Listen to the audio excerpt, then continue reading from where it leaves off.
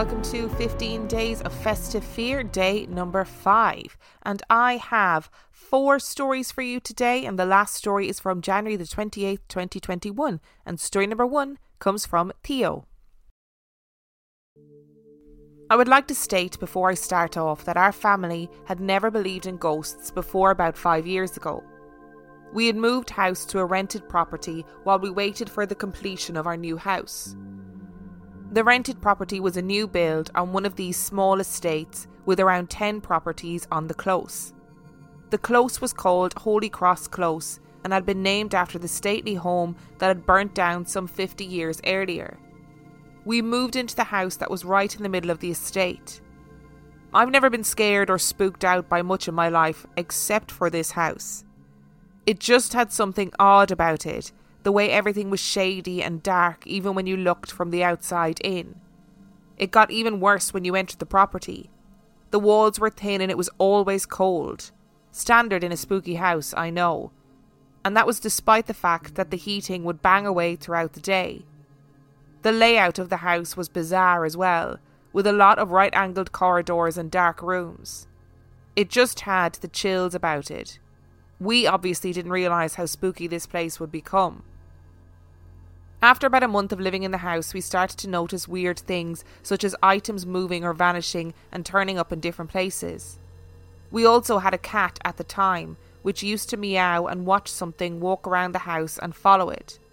We thought nothing of it at the time as the cat was fairly old and we thought it was starting to go mad.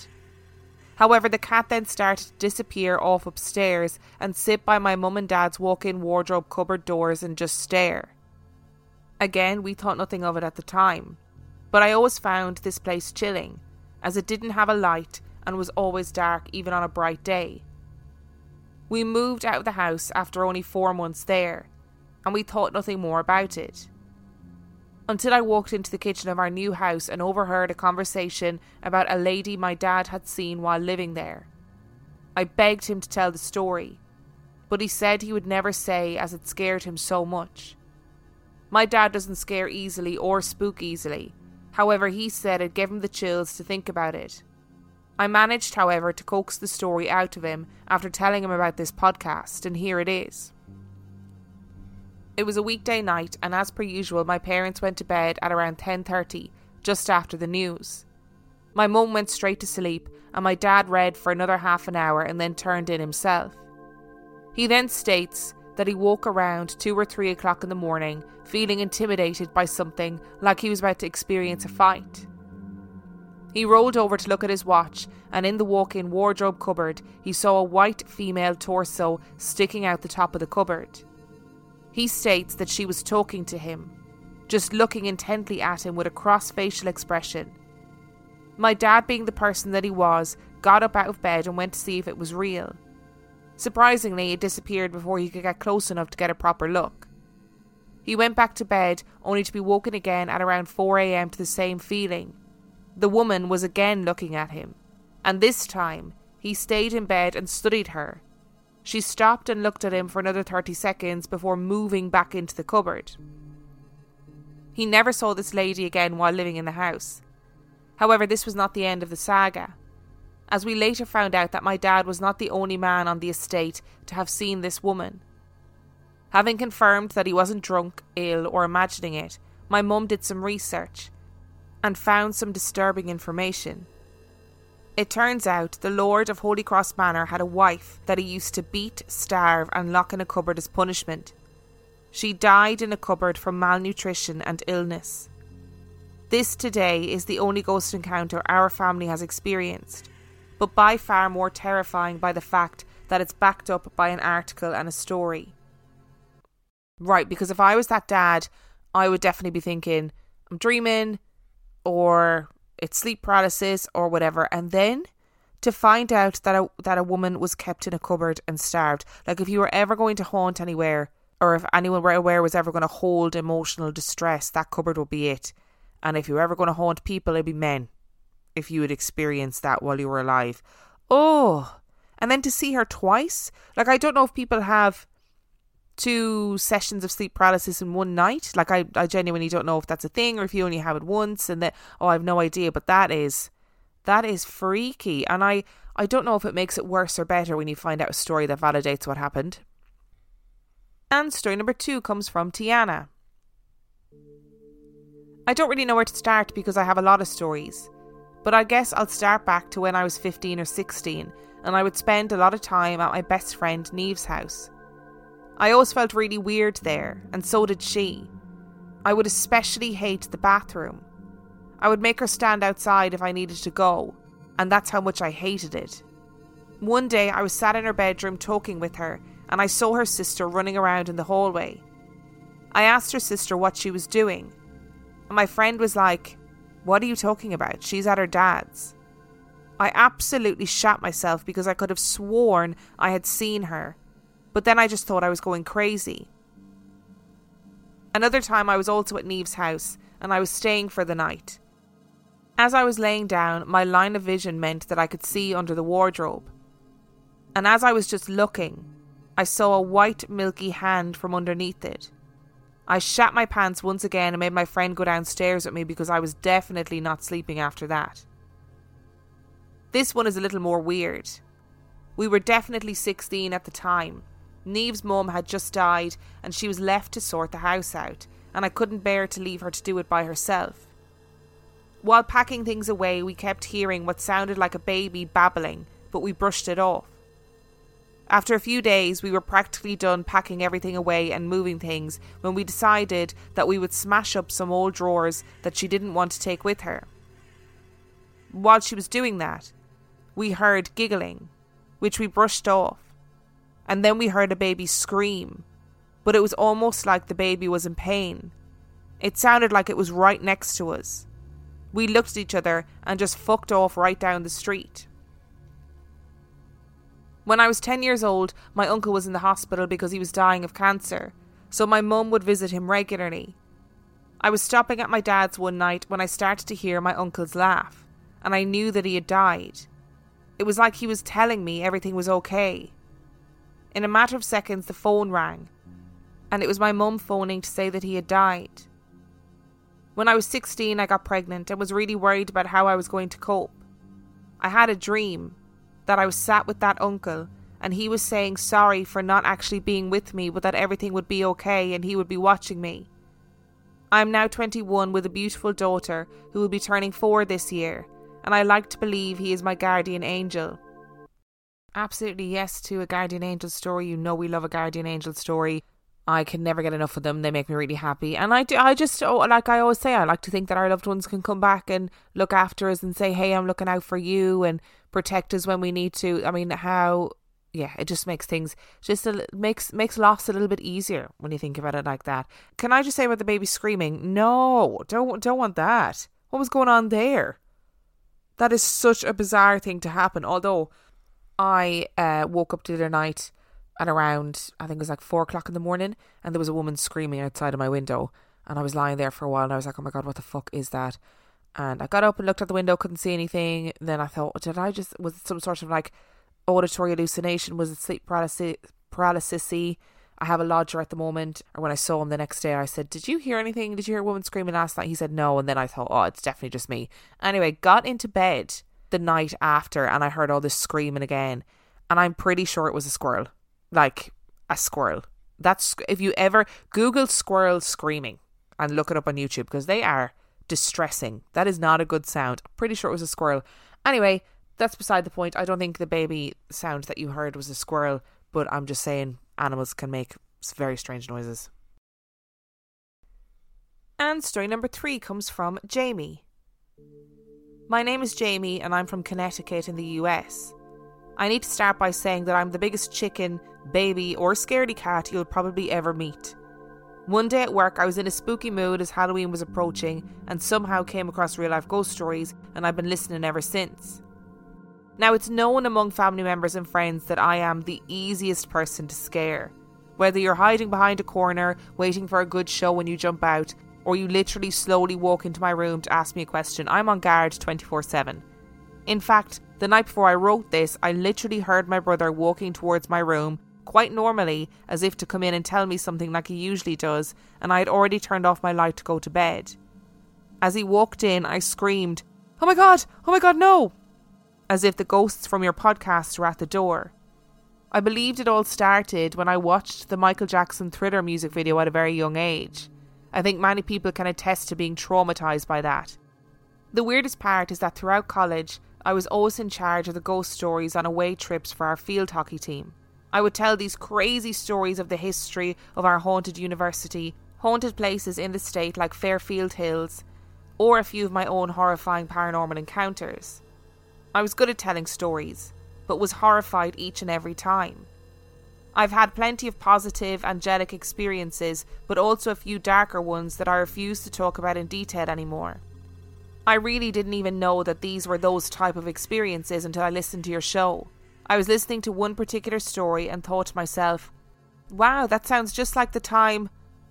Oh God. And then I realised I had some pretty serious experiences. So here's my story that I've sworn never to talk about. There's a photo to go with it and I'll do my best to find it. In my town, there's this road called Velvet Drive that everyone calls Dracula Drive. It's in an odd part of town, tucked away lining a reservoir that usually has a guard to ensure people don't fish or swim. This road feels like it was carved into the side of a hill. To the right were a few homes and an odd church, but for the most part it's an empty road. As you pass the part with the houses, it turns to gravelly dirt. The trees lining the road stretch up and over it, entangling themselves with the ones lining the other side. You couldn't see up, and not much light could come through. The property down the hill is large and covered in foliage and ground cover. This is the site that fuels nightmares. Apparently there used to be an old insane asylum down the hill, and one of their more unhinged residents set the place on fire. It burnt down, allowing some of the residents to escape and others to perish. It's been said that these people created their own community in the hills and rocky caverns of Velvet Drive. They were called the Melonheads. Here's a little bit from the internet. There are several primary Connecticut variations. According to one variation of the myth, Fairfield County was the location of an asylum for the criminally insane that burnt down in the fall of 1960, resulting in the death of all of the staff and most of the patients, with 10 to 20 inmates unaccounted for, supposedly having survived and escaped to the woods. The legend states that the Melonheads' appearance is the result of them having resorted to cannibalism in order to survive the harsh winters of the region and to inbreeding, which in turn caused them to develop hydrocephalus. Some retellings of this version substitute the asylum or prison with places of business or campgrounds, and the inmates or patients with employees, staff or campgoers. Individual variations will modify what town these individuals were originally from and where they end up. According to the second variation, the Melonheads are descendants of a colonial-era family from Shelton, Trumbull, who were banished after accusations of witchcraft were made against them, causing them to retreat to the woods. As with the first variation of this legend, this variation attributes the appearance of the Melonheads to inbreeding. Melonheads allegedly prey upon humans who wander into their territory. Like the first version, individual retellings will modify what town the family was originally from and where they ended up. So the legend has it that if you drive down late at night to the middle of Velvet Drive and you get out of the car, keep the headlights on and take a photo, they'll show up. Their spirits will surround the car and show themselves to you, but later. Only when you're off their road and in your own space. So naturally, as idiot kids, we went. And it was against every fibre in my being to do this. Driving down, you feel this weight. We could have cut the air in the car with a knife. I started shaking and almost crying and yelling that we get this over with. We drove halfway down. I had my eyes closed the whole time and got out of the car. The headlights were on, the car was parked, and me and my friends stayed in the car while the guys got out to stand in front.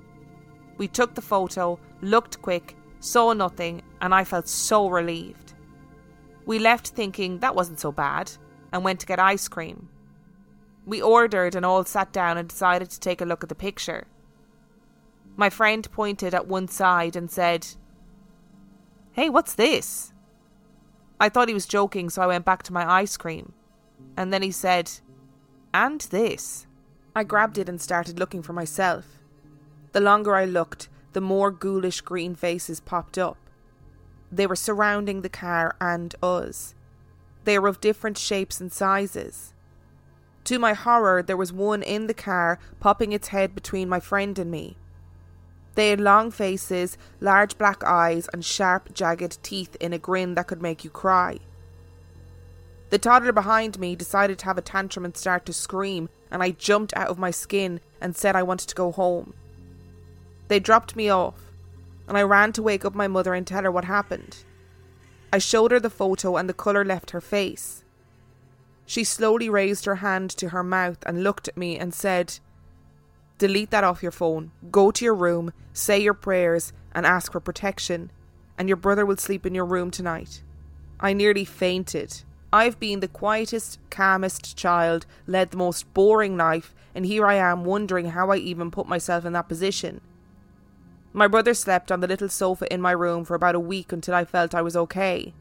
I will never go back to Dracula Drive, and I pray for the souls that are feeling so lost there. That was also so much scarier than I remember now that it's written down. So I have a nicer story if anyone needs it. When I was 13, my 15-year-old sister abruptly went in for a routine appendectomy. Long story short, something went horribly wrong, and she left the surgery in a coma. We were able to see her and say our goodbyes, and about a week later, a few days before Christmas, she passed away. She was the purest, kindest human that loved her family in the best kind of way. A couple of days after she passed, I was still in shock. I was going to bed and I laid down with the lights off, and I asked her to let me know that she was okay. I begged for some small sign to let me know since we didn't get a proper goodbye, and suddenly I felt a light, kind hand on my shoulder. Thinking it was my mom, I turned around, but no one was there. I said, "Sis, I love you and thank you, but maybe don't do that again?" I know it can be scary hearing these kinds of stories, but when the spirit is pure and made of light, they make sure that you have no fear. The next morning, my mom's perfume bottle was twisted in a way where it reflected a metal square on a photo of my sister, but just her smile. She was letting us know that she was all right. Ooh boy howdy, there is so much to unpack. I've never said that before in my life. Have I ever said that before? Why have I suddenly said that? Anyway, there's so much to unpack here. The melon heads, I think, is something that people have messaged me about before, like the legend, I mean. And I think that story, that escaped lunatic asylum, living in the woods story, is quite common in rural areas. I don't know. However, that does not explain the picture. Now, I have contacted Jamie and asked Jamie to send me the picture if they can. So if they have sent me the picture, I will post it on Instagram and on Facebook and on Patreon. So have a little wander over there and see if the picture is there. If there is a picture, it will be posted at the same time as the episode. So I'm hoping there will be a picture there because I really want to see it. I really want to see it. Isn't it funny too how teenagers just seek these things out? And that's a prerequisite of being a teenager, I think, is just seeking these things out, living on the edge, pushing the boundaries of mortality, of our understanding of the world. But if it wasn't for teenagers doing all this stupid shit, I would not have half of the stories that I do for this podcast. So it's all good in my eyes. As long as you're safe and don't get murdered in the wilderness, then I'm happy about it. And I am sure that there are many, many people listening to this story that will resonate with the story of losing your sister, which is horrendous, and also resonate with the feeling of being visited by those loved ones that you lose. And story number 4 comes from Ethan. My family and I most definitely have had our fair share of bizarre paranormal happenings throughout our lives. And most recently, I had one of the strangest experiences of my life when I went off to join the military early this year. I've been debating for a solid minute now whether or not to share any of my experiences my family and I have had in the past. But this recent event, for sure I had to share with you. First, I must disclose that at the time this had happened to me, I had just joined the US military, so I can't give away any real names or the particular place this took place at. So the strange event that occurred to me happened just a few days into being quarantined in a small old barracks out in the middle of nowhere. There were 2 floors to the building, and each floor had a group of guys living on it. Both floors had a door to it that would be locked at night, and every night one of us had to stand watch during the night. Standing watch is basically standing guard, making sure nothing happens during the night or that no one does anything stupid. Each level of the building had a group of other quarantining sailors in it, but there was no interaction with the floor above us. We rarely ever saw them, and they rarely ever saw us. We could only interact with the other guys on our floor, and we weren't allowed to leave the building, so quarantine was pretty dang boring. Every day, we pretty much sat in our beds doing nothing, except for talking to each other from across the room. Most of the time, it was so loud that we'd be told to shut the fuck up, and then it would be almost impossible to do so. My group was pretty rowdy, so shutting up almost never happened. One day, one of the guys on my floor, just for shits and giggles, decided it would be a great idea to bring up skinwalkers. Me, on the other hand, having been terrified by those tales as a kid by my grandmother, was far from interested in talking about them. This guy couldn't stop talking about skinwalkers. Bob just went on and on and on. He was non-stop talking about them. I didn't particularly understand his enthusiasm about something that used to scare the shit out of me as a kid. I didn't want to straight up tell him to shut up, because in a small barracks full of guys with nothing else to do, I wasn't looking to make myself a target. So he continued with his discussion about them. Eventually, he said the name so much that it started to make me a bit nervous, knowing that if you say their name, it summons them, and if you think about them constantly, it gives them power over you. So I had it with him. "Dude, just shut up, stop talking about them," I told him. He looked at me, almost smirking. I knew right then and there that I had made a huge mistake. Soon everyone was yelling, not talking, but yelling Skinwalker at me. So there I went and made myself a target. The rest of the afternoon was then full of the rest of the guys non-stop talking about skinwalkers. After a while, I just didn't care anymore, and they soon realised that their fun was over. The next few nights would then become strange ones, if not terrifying for some of us. The following morning, we got up and did our normal routine, brushing teeth, showering, getting dressed, etc. But there was a strange lethargy that filled the air. For such a loud and crazy group like mine, no one was speaking to each other. For the whole day, there was a strange sensation that had come over us. Everyone in the room felt drained. Most of the guys barely moved. I felt like I was watching zombies in action. One of the guys even made a remark about how it was strange that everyone was feeling exhausted and no one had been talking all day. The very next morning, the strange sensation continued to leak out into the air, and everyone felt drained of all their energy. The only change was that the guy who had the midnight watch that night was freaking out. We thought he was joking, but he explained that there was someone standing in the window of the door to our floor, staring back at him, smiling the whole time that he was on watch. He claimed that they just stood there in front of the window smiling, and at one point the figure waved to him, then went back to staring. We just reassured him that it was most likely one of the guys upstairs and not to worry about it, even though each floor was locked at night. In fact, the door was locked by one of our instructors each night, so no one had a key to unlock it and go staring at the guy on the watch. The next day, another guy who stood watch the night after was freaking out as well. He claimed that he saw someone too. He said he saw what looked like our main instructor standing outside the window staring back at him, smiling. We all just shrugged this off. We just came to the conclusion that it was either their imaginations or someone was trying to fuck with us. But shrugging it off would soon change. For the next week, everyone was having some sort of experience, either seeing someone standing outside in front of them staring back at them, smiling, or hearing something moving around during the night. There were at least 3 instances that I can think of where multiple people were awake at night and heard footsteps walk from one side of our floor to the other. We all started to become very apprehensive of the late night watch. Eventually, as luck would have it, I would have a midnight watch. I was awoken in the middle of the night by my relief to assume my shift, and I took my place at an old footlocker that was at least 2 feet in front of our closet where we kept all the cleaning supplies.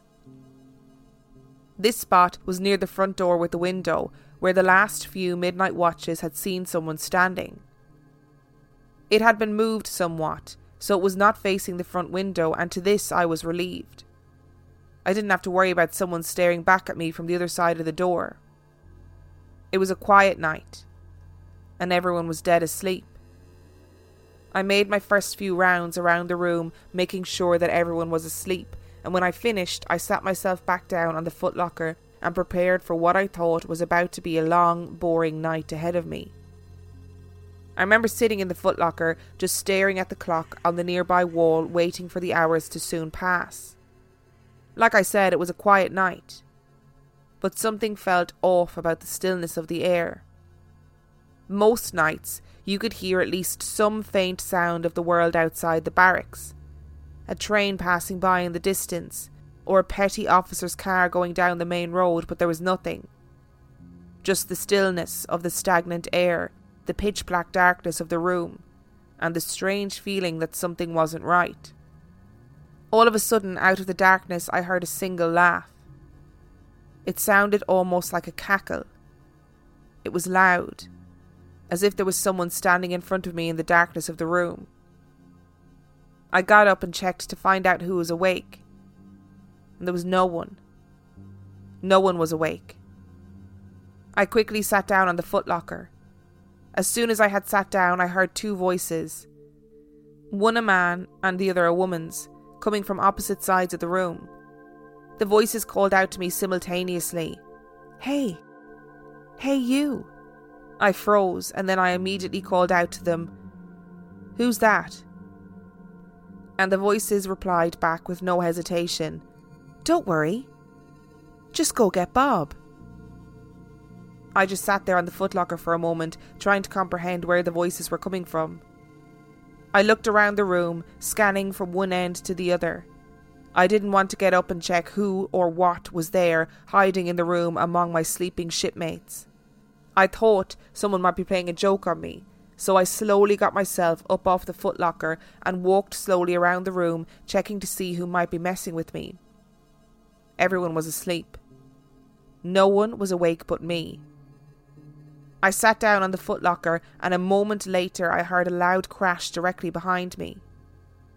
I turned around to see the cap of a shaving cream bottle spinning in a circle on the floor behind me, and I froze. For the rest of the night, I just sat there counting the hours until morning. It had never occurred to me until later that day that the voices had spoken in a cheerful tone, that they had no hesitation to respond when I asked them who they were, and that they spoke at the same time. That story has given me pure and utter chills. Oh. And in a way, I kind of think it's comeuppance for the people who were laughing and joking about it and obsessively talking about it and then not respecting your boundaries when you said, hey, we need to not talk about this anymore. That is a big old nope. And I saw a video recently on TikTok about a guy filmed it, and he was in his bedroom and there was a voice, his own voice, calling from him from another part of the house. Now, like, easily could have been manipulated, created, whatever, but the way if he made that up, whatever this voice was really cheerfully calling to him, being like, hey, come on, no, it's okay, come and see me, that kind of a voice. And that's what was in my head when I was reading that story, that these voices were really lovely and cheerful and being like, hey, no, it's okay, just get Bob. Bob's been talking about us and Bob's gonna get his comeuppance. Ugh. Thank you so much for listening to today's episode. Thank you to Theo, Tiana, Jamie and Ethan for sending in your stories. The last story today was from January the 28th, 2021. And if you would like to send in your own story, you can do so by emailing it to reallifeghoststoriespodcast@gmail.com. You can also check out our website, reallifeghoststoriespodcast.com. And on that note, I shall see you tomorrow.